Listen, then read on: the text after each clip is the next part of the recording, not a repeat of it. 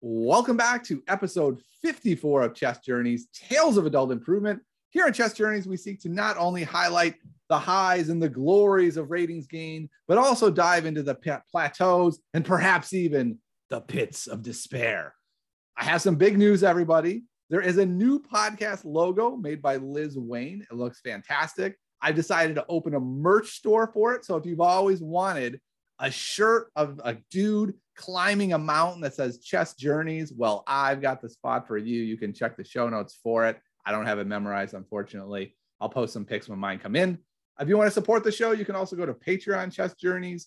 I want to thank our Queen level supporters, Jay Tuttle, Jay Garrison, Donna Rich Burgess, Brandon Hallside, David Schreiber, and Lindsay Newhall. I want to thank our sponsor, Chessable. If you're not using Chessable yet, why not? It does everything. You can memorize your openings there. You can do tactics work. I'm currently doing the Checkmate Patterns Manual, working with knights a lot. If you saw my stream today, you saw my recap of my game at the World Open where I got too excited about knight play and hung a piece as a result. That was bad. But I don't blame Chessable for that. I blame me.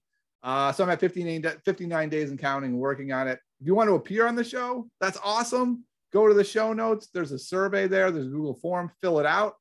But it is now time for our illustrious guest, Amanda. She's an adult improver.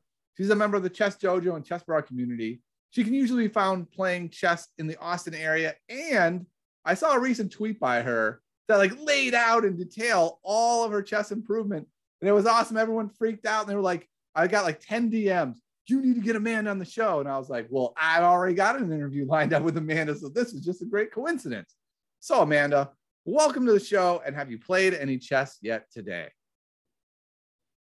Yeah, thank you for having me. I'm really excited to be here. I have played chess today, as I play most days.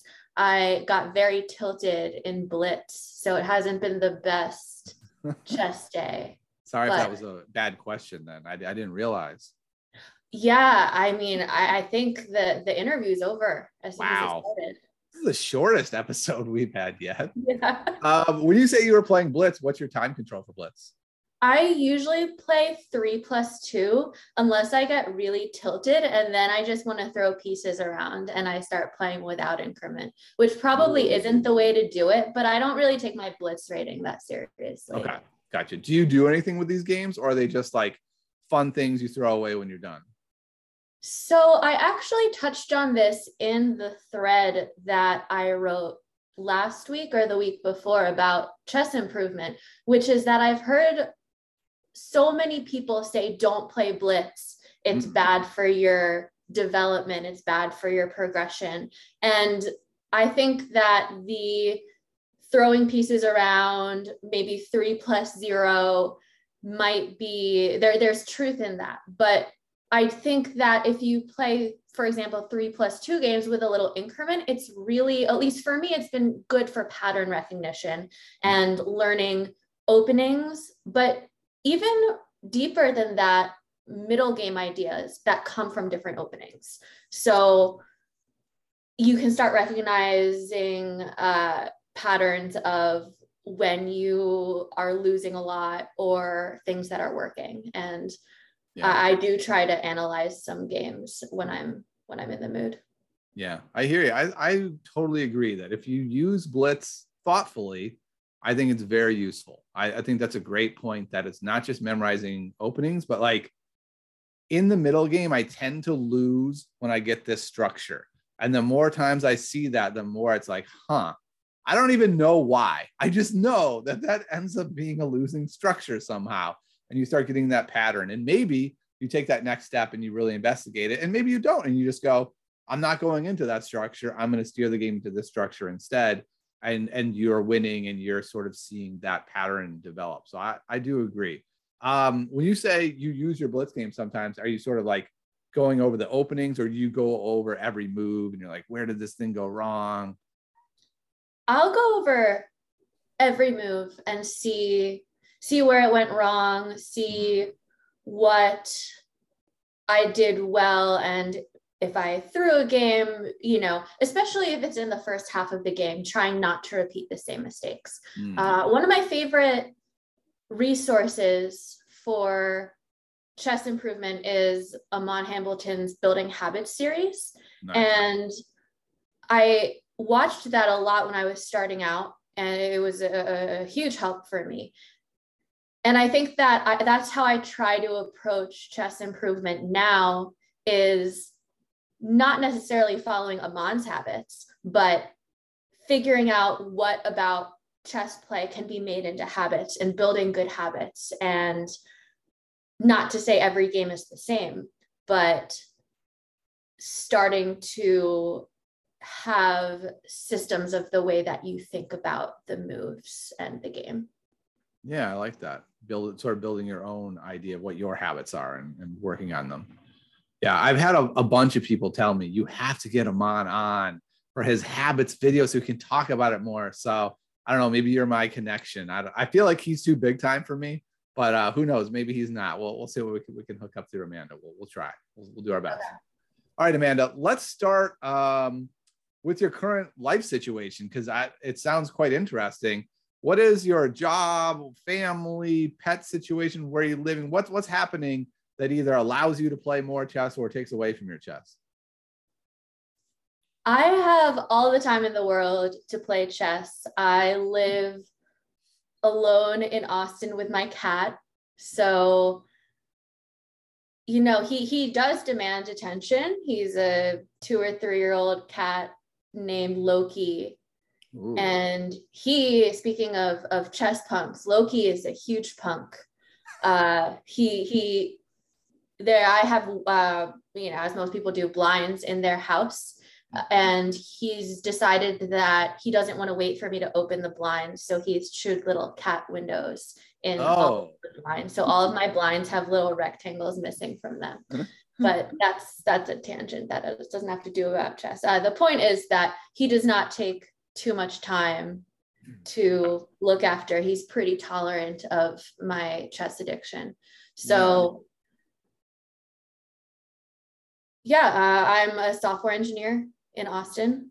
I work for an education technology company, and we build a platform for schools and guidance counselors to help students connect with different colleges. That's cool. And so you said you're able to do this remotely then? Mm-hmm. It's a fully remote job. So nice. I am spending a little bit of time in Charlotte right now to check out a different city, check out the chess center, skip the 105-degree heat in Austin. Mm-hmm. That's not an exaggeration. It's 105 every day right now. Oh my goodness. And is that why you picked Charlotte? Because it has such a blossoming chess community, or were there other places you were considering? You were like, the chess is best in Charlotte. What were your thoughts there? No, I came to Charlotte for the At Least 21 tournament, the Alto tournament. And I just decided that I wanted to spend more time here and spend more time at the chess center. I also was very excited about the fact that you could see mountains just driving down the road, because Texas doesn't have mountains. It is very flat. So those were considerations. And then I just figured that the summer would be the best time to do it. And I wanted to take a trip anyway, because we all just went through a pandemic where we spent a lot of time inside. So I spent so much time inside my rental house in Austin, and it was time to explore. Yeah, that's really amazing. This is one of the coolest things about remote jobs, is that ability to just kind of be like, you know what, I'm going to move to this city for a couple months and see if I just want to visit it and go back to my old city, or maybe this is my new permanent residence. Who knows? It's kind of a fantastic opportunity. All right, so you're in Charlotte. Do you go to the chess center very often? Are you there like every day? And they're like, "Oh, it's Amanda again. We need to get her in the GM house. She's always here." Well, I just got here. Oh, so, okay. Yeah, I got here 3 days ago. I was actually supposed to get here yesterday, but there was a tournament on Saturday, so I figured I would get here 2 days early. Played the one-day tournament on Saturday, and here we are. I'm going back tomorrow to play more chess. Oh, that's awesome. How'd the tournament go?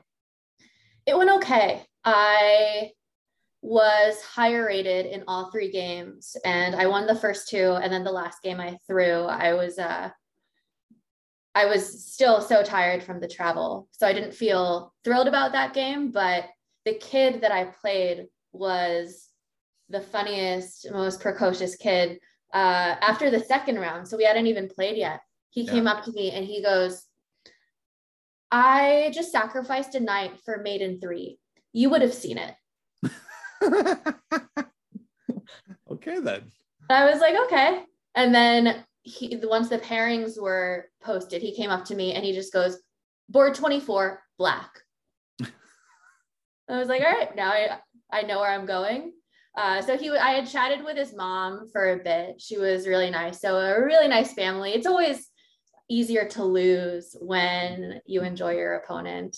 And and then after the game, he said, I think he was 11. He said I was the hardest opponent he's ever played and won. Wow. Okay, that's pretty good. That's pretty good. And who knows? This kid might be a grandmaster soon. You never know. That's the thing. Yeah, I think he's only been playing since November. So. Oh, wow. Okay. Interesting. All right. Well, let's go to your origin story real quick before we get to your improvement. So what got you into chess? Did you play chess at all as a child and give it up? Or have you been playing for the last 20 years? What's going on? When'd you get in? No, my dad taught me chess when I was a kid, but I never got into it. My dad was his high school chess champion, which I didn't find out until I started playing last year. And I was texting my family and my mom asked, are you good? And I said, I'm not good compared to most chess players, but I probably could beat you all. And my dad responded, we'll have to play when you're home, but I was my high school champion. Ooh. So is he any good? He is. I played him about a year ago and I lost, but I've gone up a lot in that time. So I think I could beat him now. I haven't rematched him yet. Yeah, that's the best redemption story. Because for your dad, it will be devastating when you destroy him. And for you, you'll be like, I have arrived. I am now the king of the house. If you win, you need to get like a belt made, like championship belt that you wear around the house and says like king of the family or something. Yeah, I don't think, I will say this and we'll see if my parents listen. My dad's not a great winner, but I will give him a little credit because I'm probably not a great winner either. So I think I inherited that. Was he fist pumping and like reminding you all day? Remember when I beat you in chess 2 hours ago? It was great. Well, we finished our game and we lost the game because I blundered a bishop. And he said, it was a really hard position for you anyway. I was already winning. Oh. And I didn't agree with that. And so then I had to be like, not to discredit your win, but let's play the rest of this game because I think my position was better. And I ended up winning the game part 2. Yeah. So, but I mean, he still won. Not blundering pieces in one move. It's part of the game. And I wasn't able to do that yet. Yeah. And it feels like to me that I don't know what rating level you're at, but like that 1400 and below, I have played so many people that are amazingly great chess players other than that one move where they blunder the piece. And you're just like, man, if you could stop blundering pieces, you'd be like instantly 1800.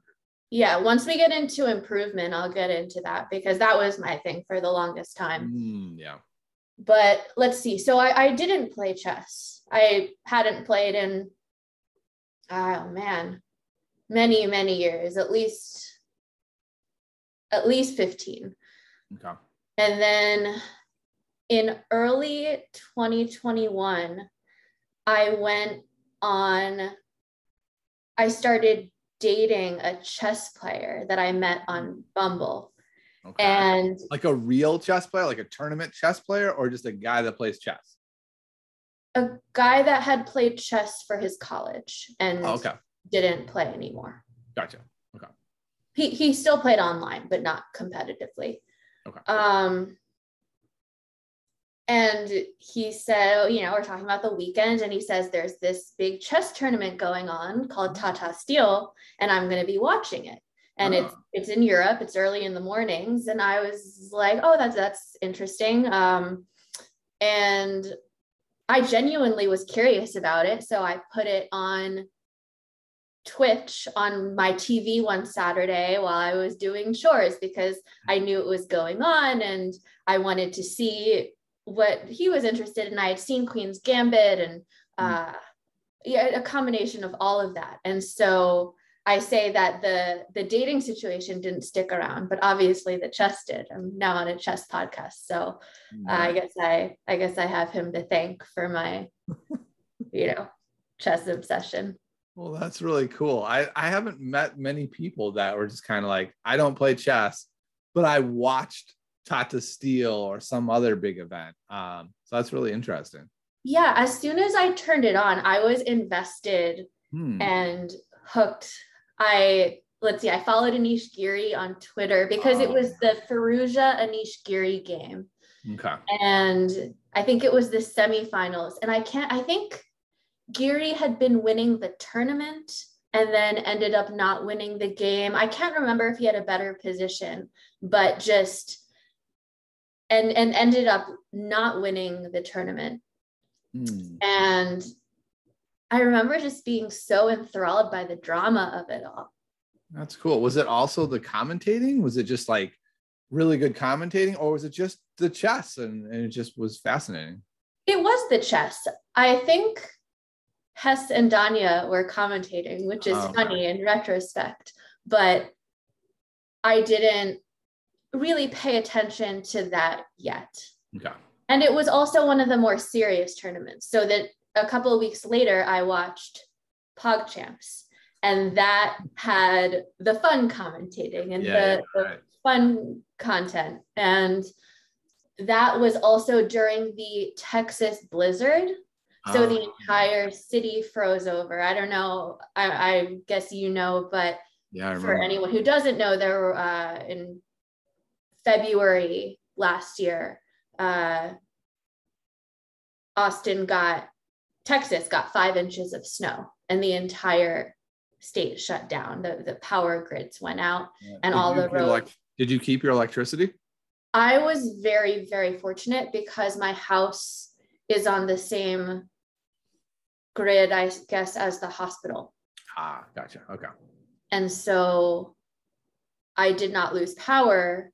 So I got to, just watch PogChamps and compartmentalize the fact that we were all stuck inside and everything awful was happening. I mean, that was a community effort to survive. Yeah, I remember that. I had a friend who ended up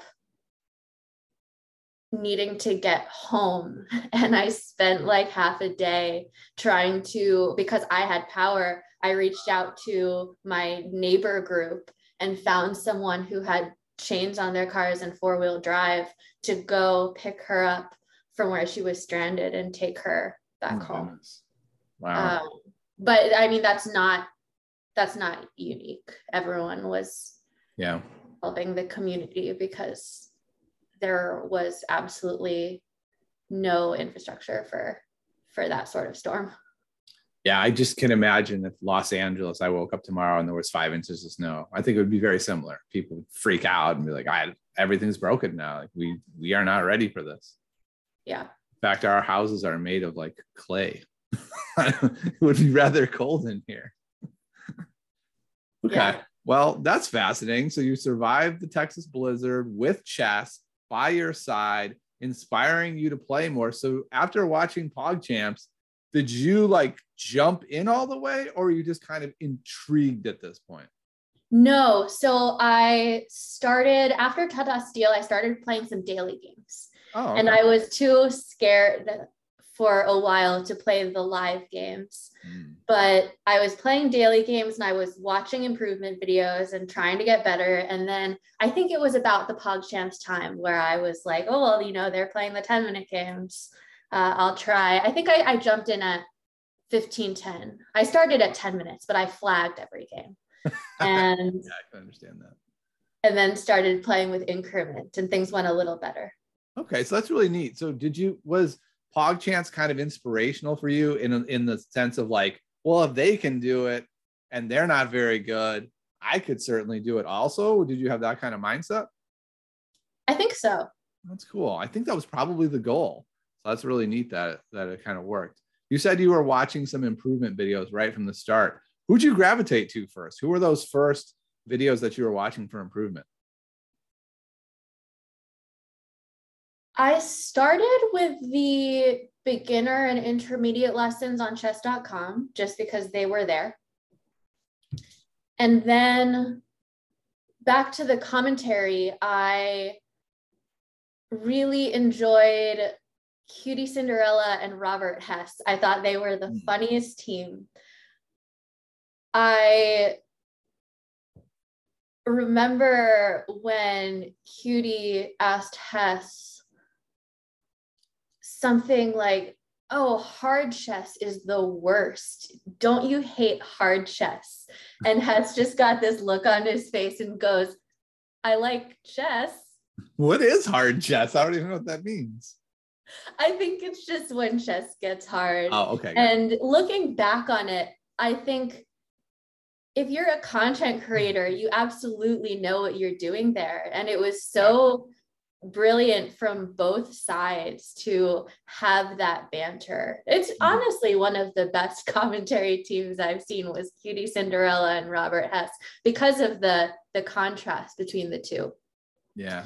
And I ended up looking Hess up, and he went to the same college as me. So I had reached out and he recommended Danya's speedrun videos. And so that's when I started watching those videos, which I say that the speedrun videos taught me how to think about chess, and the building habits videos taught me what moves to play. Oh, okay. So it was those two series right at the start, the Danya's speedruns and Aman's building habits. And I recommend those to anyone who will listen. So is that basically what you did, is those two video series, no books, no tactics puzzles, just kind of like going through those videos to get the basics? No, I did tons of tactics puzzles. I was obsessed with puzzles before I was obsessed with playing games. And I would just turn on a TV show and do tactics puzzles on my phone on the me time. And so I think I got very decent at tactics before I was decent at chess. And I remember I made a big jump pretty quickly around 1100. I went, I don't know, from 1100 to 1600 pretty quickly. And someone asked me, how did you do that? And I said, first of all, I stopped hanging pieces. Because that's a great idea. Right? I had these tactical concepts from the puzzles, but from until 1100 or 1200, I was still hanging pieces in one move. So I would get these great positions and then maybe hang my queen. So yeah, I think there was some catching up, but tactics puzzles are huge at the beginning. And I think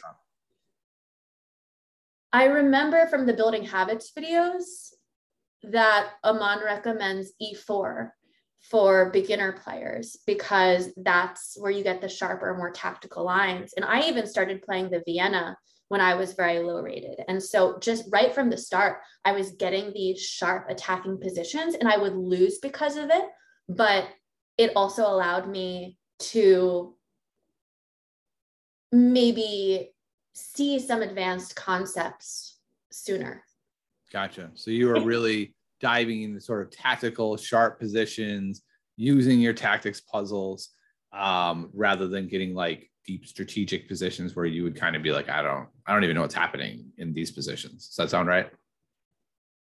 Yeah, I think it was a balance of trying to figure out how to develop and rooks, how to activate rooks in the end game, right? These basic strategic concepts mixed with improving tactics.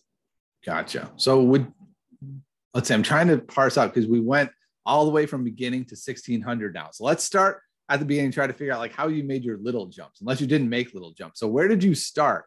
You pick up chess, you watch PogChamps, you start playing your first rated games. Where are you starting at? I started around 800. Okay. So we're starting at 800. And do you have a cutoff of that first jump where it was like, I jumped to this rating, or did it feel like it was just 800 to 1600? I think 800 to 1100 was the first cutoff. Okay. So I was getting better at tactics, definitely doing my puzzles. I was maybe experimenting with some different openings, but primarily played a few. And I think those were the ratings where I just couldn't see the board as clearly. Gotcha. It was either 1100 or 1200, but I think closer to 1100. And you're playing, you have an idea of what you want to do, but then you put a piece on a square that it just can't go on. Yeah.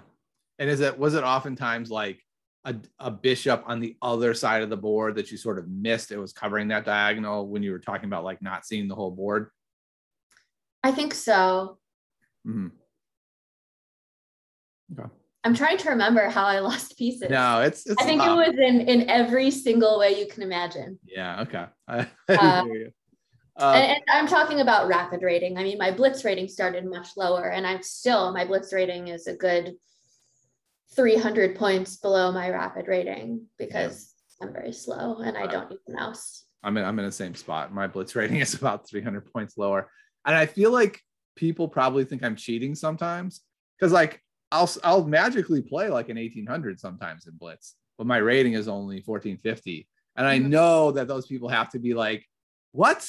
How are you playing so good? Like you're only 1450. It's like, well, just check my rapid rating. Like occasionally I can play up to my rapid skill when things are going perfectly. But then other days my blitz is like 1100 because my brain is a little slower today and I just can't do anything. All right. So in your rise from 800 to 1100, you're doing tactics puzzles, you're doing Danya's speedrun series, and you're doing Amon's chess habits. Is this kind of like the bulk of your work in this period? Yes. And I did it all very regularly. Okay. On weekend mornings, I would put it on the TV and watch these chess improvement videos. And I was jumping in full force. I've taken the foot off the brake a little bit, tried to restore some of the balance. But okay. That's a good question then. So how many hours a day were you doing with this? Or a week, whatever you can come up with. I was doing a lot of weeks, some every day, I would say, whether it was playing, watching improvement videos, but now I still play every day, but I don't feel as much pressure to get better. Gotcha. Okay. I guess I want to ask you this question because this is how I felt.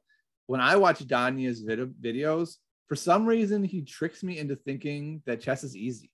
Like just the way he plays and explains chess, I'm like, yeah, this is easy. Did you feel like that at all? Or how did you react to his videos? I think the thing with his videos is he does make it feel like chess is easy. And you play your own games, and those concepts, you're not able to implement them as well. But then eventually you are. And I think that was the thing, is that I'm trying to explain this. It was subconscious that over time, I just started looking at the board and thinking, well, one of his concepts is the bishop biting on granite. And I would think about where to put the bishop and start analyzing the position in ways that he had analyzed positions in his speed run. So that's why I say his videos were how to think about chess versus Amon's videos, which were what moves do you play? All right, knights to, the development squares on the first few moves of the game, castle as soon as possible if you're a low rated player, starting to recognize different patterns of checkmates.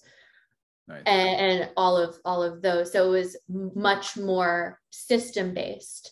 And I think having a balance of the two was really useful to me. Yeah, that sounds amazing. And by the way, that wasn't meant to be a criticism of Danya. I think his videos are utterly amazing, and he's so great at explaining. But I can definitely see, I have some friends who are like 1100 and they're like, I don't understand. Like I look at his games and I would make all the same moves he made. And I'm like, I don't know if you would actually in your own game. Like, he's so good at explaining why, but like you said, it's seeping around in your unconscious. And I think it just takes time and games, and like, and this is an area where Blitz can be so helpful, right? You get those reps in then where you're processing and your brain's wrestling with this, and you're like, okay, I don't want my bishop to bite on granite. And then you still put your bishop there. And then you're like, oh, right, I wasn't supposed to go there. And it's just kind of like, the more reps you get helps you with that. Okay, so you hit 1100. Did you hit a mini plateau for like a week, or did you just immediately continue your meteoric rise? No, I think I did hit a plateau around that rating. And then eventually plateau, were you thinking after a little while, like, ooh, I need to shake things up a bit to get past this? Or did it just kind of naturally happen? Like you just kept doing what you were doing and more stuff filtered in your subconscious? What allowed you to break through that 1100 plateau? I think part of it was balancing slow, rapid games and faster blitz games. So if you look at my rapid rating graph, it looks very linear, but I was going up and down in blitz at the same time. And I don't allow myself to tilt in rapid like I do in blitz. So, you know, in blitz, I'll go up 100, 200 points and then go down the same. In rapid, if I lose 2 or 3 games in a row, I'll stop playing for the day and come back and try to win and try to climb and try to learn more in between, because I think it's those games just require more commitment. You would do the same for classical games. You just can't play 500 long games. There's no time in the day, even if you do only have one cat. So yeah. And were you doing more with your rapid games also? So like when you finish a rapid game, did you spend more time going over it because you put more time into playing it? Or did you kind of treat your analysis the same as your blitz games? I don't think I did anything terribly different. For me, it's about trying to understand where I went wrong. All right. So I'm going to get in trouble with the Chess Dojo sensei, but I do analyze with the engine. And I think that there's a ton of value around not doing that. But part of my adult improver journey is I'm going to do things the way I want to do them because I'm an adult and this is a hobby. So I look at the game with an engine, but I do try to not just blow through the moves. And I do really try to understand where I went wrong and why I went wrong. And especially if it's in the opening, fix it. So I have pretty much systems that I play against most openings. Okay. And so is that why you use the engine, because you feel like it's an efficient tool for letting you know this is where you went wrong, and then you can dive into that spot and find like an objective answer from the engine? I think so. Okay. And that probably does contribute to my style of play, and the fact that I am a much stronger player when I can get into tactical positions and open positions. And the weakest part of my game is strategic play. And at some point, if I want to get much better, I'll have to improve in that area. But I've had a decent enough time trying to steer my games into positions that I'm comfortable with. And that's the biggest advice I give to people in that area of, rapid chess.com, like 1200 to I guess 1800, is you can steer your games into positions that you're comfortable with. And if you're trying to do that and able to do that, then you're going to have a lot more success. Yeah. And I think at those rating range, it's easier as well. You can almost always make a game at least a little bit sharper. Yeah. And some people are better in close positions or strategic positions, even at that rating range. Yeah, for sure. And then you try to shift your games toward those positions and maybe play the Queen's Gambit or what have you. Yeah, it was a big change I made when I came back. I was playing the King's Indian defense, and I was like, all right, I just play super sharp chess. And then I realized, like, actually, it's kind of fun, but I don't know how to play positional chess. And this is not allowing me to learn positional chess. Like, this is like, I have to win or I'm going to lose. There's not a lot of in between. So I switched to a super boring, solid Queen's Gambit Declined. And for like a month, just got these positions where I was like, I don't have any clue what I'm even supposed to do here, right? Like, the position is closed off. I have no idea what to do. My opponent moved their rook to the C file, which isn't even open. Sure, I can copy that. I'll do that too. Why not? But yeah, so I think it's really interesting how that works. And I think it can also be good, not just to steer games into that direction, but also try to really take on the challenge of understanding the other one as well. Yes. And I think it's important to know for yourself and for your mentors and coaches what your goal is, whether your goal is to improve or whether it's to have fun, because those are completely different things. And if I were purely looking to improve, then maybe I wouldn't analyze it with the engine, because I don't think that that's the best way necessarily to do things. It's just the way I want to. And my primary goal is to have fun. And so I'm going to try to play fun chess as opposed to doing something that feels like a chore. Yeah, and that makes sense. And I got to say, your tremendous rating gain seems to say you're doing something all right. So that's nice also. Okay, so you're at 1100, you're making your next steps, you're at your plateau.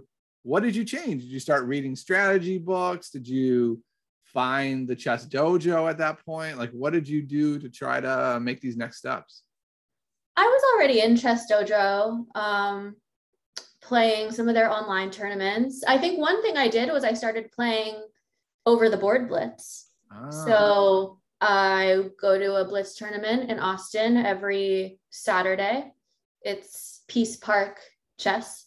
So if you have something like that in your city or your town, then take advantage of it. If not, find a friend and play some chess with them, because I do think that helped me see the board better. But really it was getting reps in. It's hard for me to answer because I didn't do too much differently. But what I did do is I started to specialize. So, we're talking about steering games into the types of positions that you're comfortable with. And I think I just did that more and more. I tried to improve the high end and the low end of my game. So I tried to get really good at one thing, which was the sharp attacking positions and the tactics, and say, if I get these sorts of positions, I'm going to win them. And then I tried to get less bad at the weakest part of my game, which was end games and then certain openings. So I realized I was losing most games against the French. So I reached out to my coach and said, hey, can we have a lesson specifically on how to play white against the French defense? Nice. Were you able to find a sharper line than you had been playing before? Yeah, and I'm winning more. Yeah, nice. Okay, I figured. Because those poor French players are like, all right, we're going to go for a closed, quiet game. And you're like, no, we're absolutely not. We're not. Yeah. Okay, so it sounds like you, in this period, you are playing more blitz, which is giving you more reps. You're having, it sounds to me like a more sophisticated opening repertoire that is more well-rounded. Like there aren't as many holes where you're like, oh, I just hope not to play the French. And when I do, I realize I'm probably going to lose, but you're really trying to address all of those different openings. And I heard end games in there. Are we working with any specific end game materials, or is it just kind of like looking a little bit more at it? No, and I think that's my main idea, is that you have to be decent at everything, but you don't have to be really good at everything. So I think a lot of people probably spread themselves too thin and try to get all right at everything on the same level. And what I tried to do is get really good at one thing and then not terrible at everything. Okay. I like this approach. Excellent. So, and what you're really good at is getting into open positions and using your tactical prowess. Yes. And or when I can get into those, and sometimes you can, and nobody wins every chess game, and that's, okay. But I do have a high level of variance. So I can beat stronger players and I can lose to weaker players. Okay. Interesting. Have you thought about directly addressing endgames more, or is your thought more like most of my games are tactically oriented anyway? I'm not getting into these like long drawn out pawn endgames. I mean, to clarify, if I lose an endgame, I do look over it and try to figure out what went wrong. And yeah, I mean, I bought a Chessable course. I'm not very diligent with my Chessable, but I bought Koski's course. Oh, so I am partway through that, and it's a great course. I really recommend it. I'm going through it really slowly, but just making incremental progress there. Yeah, that sounds great. It seems like the perfect endgame course for you too, because it's kind of a mix of tactics and endgame principles and ideas. So it seems like a course that maybe resonates with you and your enjoyment of tactics. And I think it's one of those sort of important things people hear, like, this is the book I should use or the source, but finding one that you like and resonate with, I think is also really important. Yeah, I think so. Okay. So where are we now? What is our rating at now? I recently hit my 2022 rapid rating goal, which was 1800 on chess.com. Okay. So I started the year at 1600 and I was hoping to jump the 200 points. My USCF rating is very low still because, so I'm around 1200 USCF. I played the National Open in 2021. So I'd been playing chess for 4 months, went to the National Open. The Vegas, and which is that the June one? That's the Vegas June one. Okay, so we were at that tournament together. Okay. Okay. You've been playing 4 months. You go to a USCF tournament. First of all, did you have a fun time? It was a great time. There were a ton of people from Chess Dojo there. We all hung out. Oh, that's cool. My friend Allie from Austin, who does not play chess, came with me, and we did Vegas. It was a great time, but my chess was not so good, and because their beginner tournament is rapid, that ended up being, I only played 2 days, but it was 12 games, so that was half of my provisional rating. And so I played half of my provisional games when I was very, very new, got a provisional rating of 800, and then had to work my way up from there. So the next few tournaments, I went from 800 to 1100 the next tournament. And then I went from 1100 to 1200 at Alto. And then yesterday, from losing the game, I went down 5 points. Okay. So you are around 1200.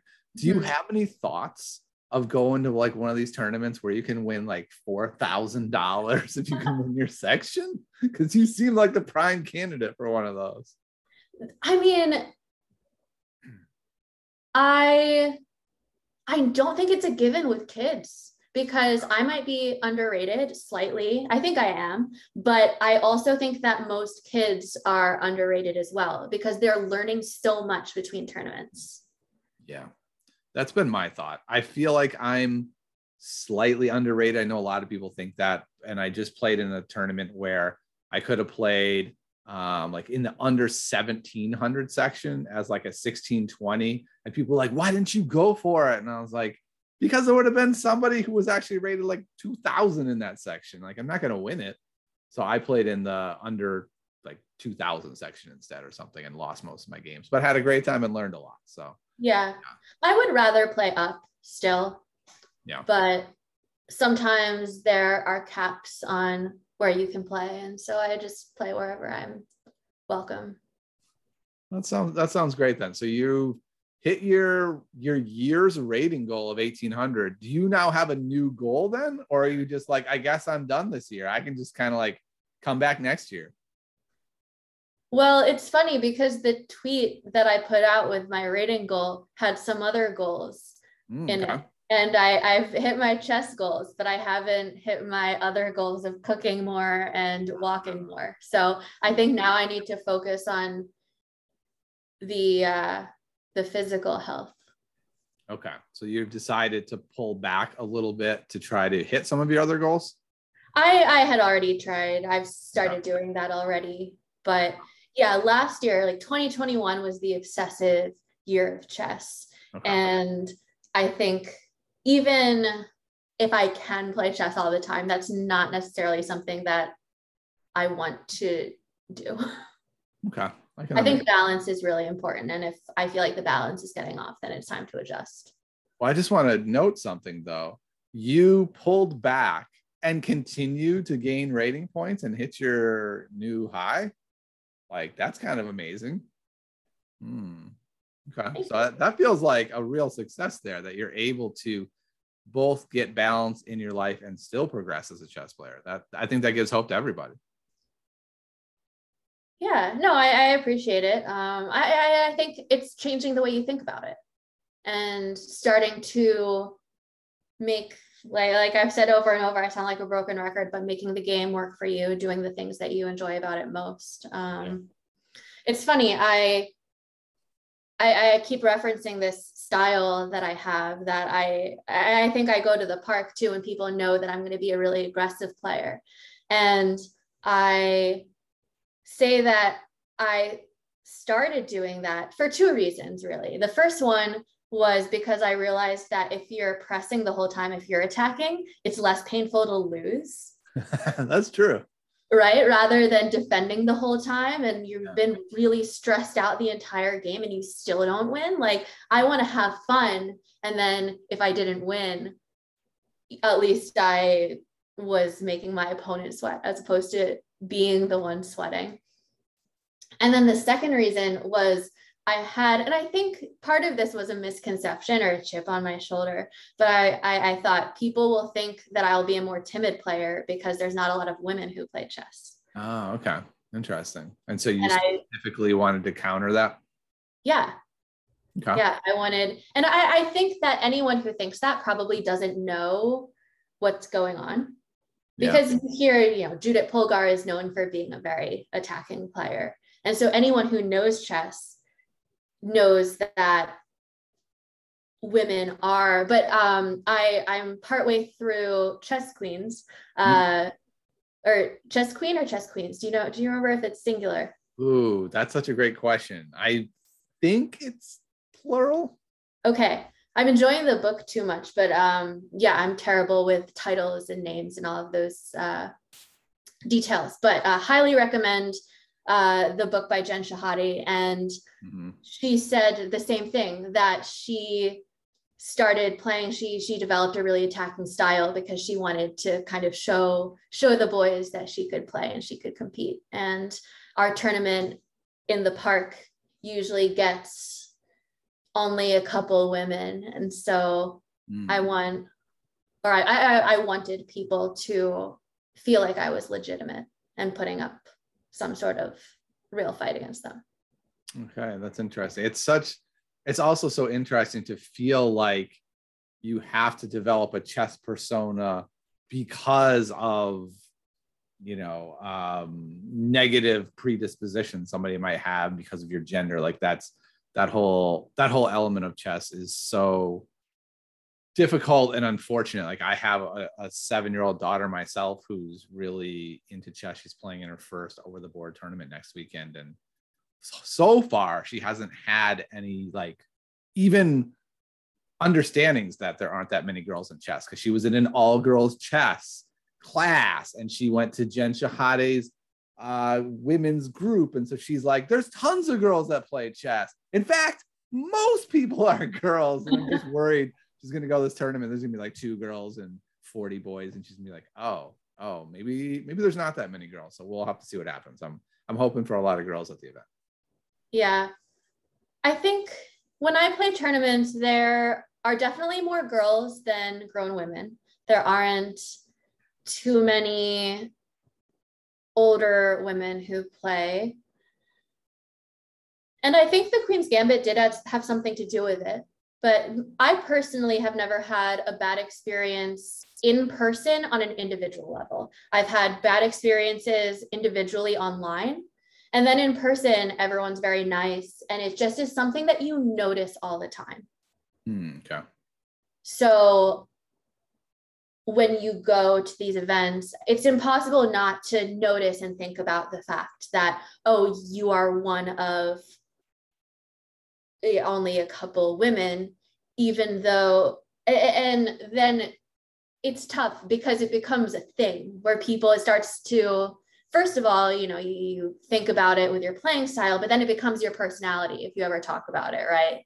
People are like, oh, that's the person who always talks about women, and I don't understand why it's such a big deal. And it's not that the men that you're playing with are not super nice. It just is something that you are always noticing when you're the only person of a certain gender, race, whatever in the room. Yeah. And I think that's such a great distinction to make between young girls and women that play, because when I was at the World Open, I was noticing a lot of people from the female gender, and I was kind of impressed. I was like, ooh, we haven't made it by any means. It's not 50-50, but there are more females than in the past, which is great.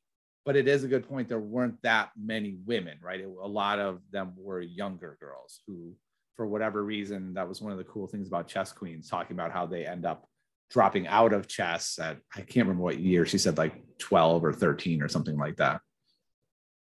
So that's still a big problem that we need to address.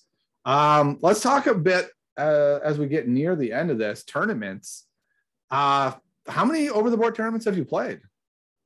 Not a lot. I mean, well, I played the Blitz tournament every weekend. So yeah. I played a decent amount of over-the-board chess, but the tournaments in the park are not rated. They're just for fun.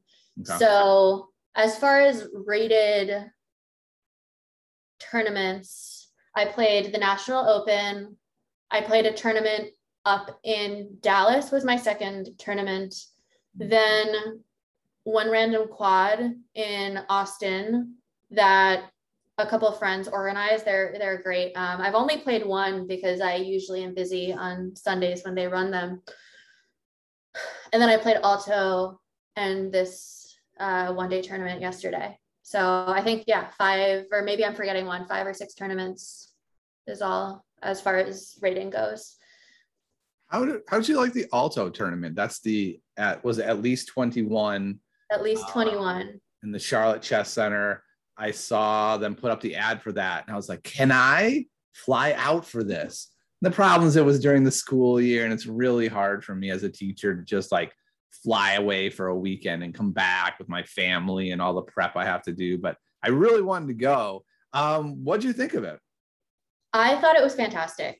First of all, kudos to Peter and Gran and everyone at the Chess Center. They run great events, and it was really nice playing a tournament with adults because everyone is kind of like-minded. I mean, not everyone has just started playing, but there was a lot more opportunity to socialize. So when I went to the tournament in Dallas, it was mostly kids, probably 50% kids, and then weighted toward the lower sections, you got more than that. And between games, it was all of these families running around, which is great and important, but there was an awesome social aspect to Alto. And then, the fact that you're not playing kids who are completely booked up and all they need to do all day is study chess.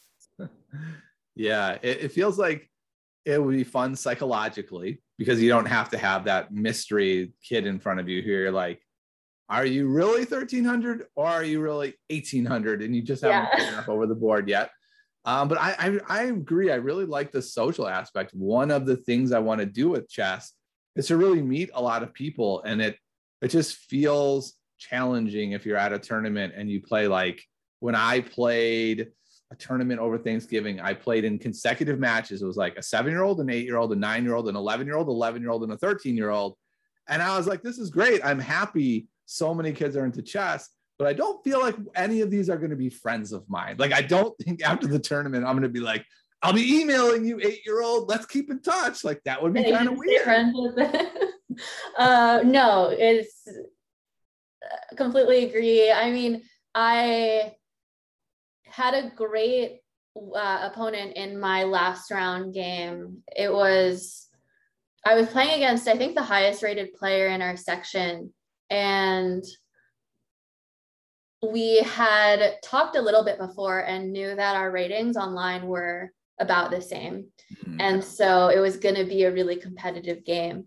And out of the opening, I was completely losing. And then I ended up spotting, I spotted a tactic that would have gotten it back to equal, but still difficult. And then he misplayed it. And I ended up winning the game basically on luck. But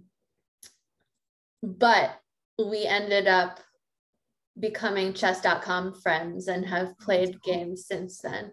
So like you said, you can stay in touch with the people that you meet at a tournament like Alto, or like even the National Open in Vegas, right? There are kids there, but there's a lot of adults who are enjoying the nightlife that you can hang out with. Yeah. Not so much in a random tournament in a random town. Yeah. Like the hotel. I just have to give you a little pushback on something you just said. You said I won by luck, but I disagree. I think what you won by was resilience. You weren't just sitting at the board waiting to lose. You were actively looking for tactical shots that would give you a chance. And I think that's something I've been working on a lot lately. Is that something you worked on, or is that just kind of natural with your tactical playing style? I think the latter. I never worked on it specifically, but in that particular game, it was a really easy sacrifice to make because I was able to look at the board and say, this bishop sack is the only way I don't lose this game. Okay, gotcha. So, there is a benefit to playing Desperado because you can just do it if you know you're going to lose anyway. Mm-hmm. Okay. Yeah, I was playing a great game today and then somehow stumbled into getting forked and was dead lost. And I ended up getting my coolest mate that I've ever gotten. It was like a mate in 6 I spotted where I had to do this really awesome thing. I put it on Twitter. But that would have never happened a month ago. A month ago, I'd have just been like, I'll just randomly move these pieces until you mate me. Cool. And I just decided, like, why am I doing that? I could just resign and go get a sandwich. That would be fine. Or I can look for all the best moves and maybe my opponent will make a mistake. And it was kind of like, if I'm going to set my pieces up where if he moves that bishop off that diagonal, they're going to lose. They won't move it. And then the very next move, they're like, what if I move my bishop here? And I was like, what if you got mated? So yeah, that's really cool though, that you're able to stick with it and get the sneaky mate. Was your opponent devastated, or were they just kind of like, it's cool, it happens? We were getting along, so you could tell that he was bummed, but was nice about it. Okay, that's good. All right. So it turns out the Alto tournament was a big success. Huge success. Yeah. What do you think? Are they going to run another one? I haven't heard anything about another one. I'm not sure. I hope they do. Okay. What if you ran one?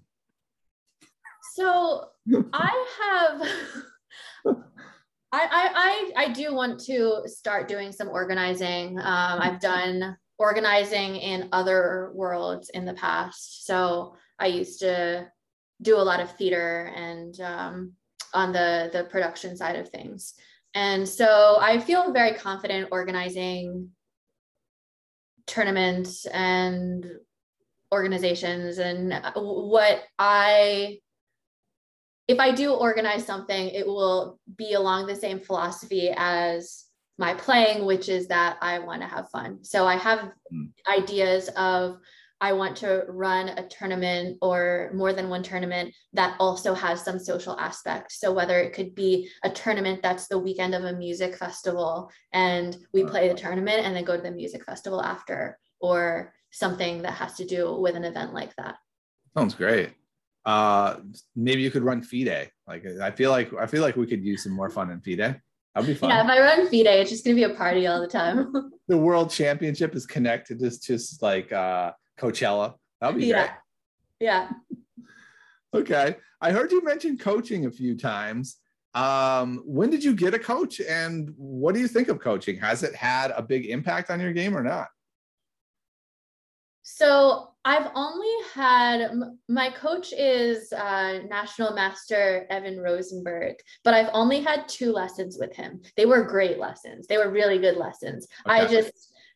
We're both pretty busy. And I think, I specifically, I think, he's great and offers to give lessons, but he's busy enough that if I fall off the face of the earth and go do my other hobbies, then he has his child that he can look after. He's not too bored when I'm not reaching out. Just waiting by the phone. Come on, Amanda. Come on. Exactly. But he's a great coach, and he's the one who gave me the lesson about the French defense, and it was just such a well prepared lesson. Like he had gone through, and it was very like tailored specifically to my play style. So that's cool. Definitely 10 out of 10 coach. So it sounds like the lessons you have had have been useful, but is it that you just have enough of a program yourself? You have an idea of how to improve that you don't feel like you need like a weekly lesson from a coach or something? Yeah, exactly. And then I have a lot of other things going on as well. Gotcha. Okay. I can understand that. I'm in a weird spot where over the summer I have the luxury of extra time. So I try my best to do coaching sessions with different coaches. And then the school year starts and they're like, I thought I was your coach. And I'm like, you are, but we just don't ever meet because I don't have any time. And they're like, okay. Yeah, I'll tag Evan on Twitter and be like, my coach Evan. And he probably reads that and is like, I don't know who you are. I vaguely remember you. Yeah, I wonder if there's going to be a group that gets together that's called like, Kevin is not my student. So we'll see. Coaches who I've had, you're all awesome. I intend to do more lessons with you, but the summer is coming to an end, so don't be too upset if you don't hear from me much. All right, Amanda, well, this has been a lot of fun. It sounds like you've made some pretty amazing progress in the last what are we looking, like a year and a half or so? Mm-hmm. Yeah, that's pretty amazing. You're kind of like a beacon of hope for all of us out there, that you're able to not only pour a lot of time into chess and make big progress, but then find balance and still continue to make progress and carry this 1,200 USCF rating to make thousands of dollars. Like you have it all, Amanda. You just have it all. Yeah, well, you too can have it all. All right. Well, I look forward to continue to reading your work on Twitter and watching your progress. If anyone wants to reach out to you and follow up with some questions, where can they reach you? You can find me on Twitter. So it's at Chang Amanda on Twitter. Okay. Awesome. You can reach out to me at Dr. Skull if you want. You can also catch me streaming at Dr. Skull _ Tiny Grimes. I'm streaming my World Open recap series. I just finished number 5 today, and it was horrible. It's game number 4. Stockfish says I was up 8, and I was like, whoa, I could do the move Stockfish says, and it looks great. But I've been working on my knights, and I could set up a fork that doesn't work at all and hang a piece. And I went that route. And my opponent's eyes lit up when I did it. And I was like, I missed something. And I was like, yep, that's what I missed. Okay, cool. Yeah, it was really embarrassing. I almost could never play chess again after that game. But I managed to come back the next day and play anyway. All right, Amanda, thanks so much. I appreciate it. It's been a lot of fun. I'm happy to hear that you found a way to have fun with chess and do things your way and still make amazing progress. So hopefully we can all be like you. Yeah, thank you so much for having me. This was a really, really great time. And it's a great podcast you got. All right. Thanks so much. And I look forward to you running FIDE and having the Concert World Championship combo. I think it's a great idea. Yeah, I'll see you then. All right. All right, everybody. I'll see you next week. Thanks so much for coming by. And if you don't make all the progress you want this week, that's okay. It's all right. Come back next week. I'll have another guest for you. We'll help you along your journey, and I'll see you all next time.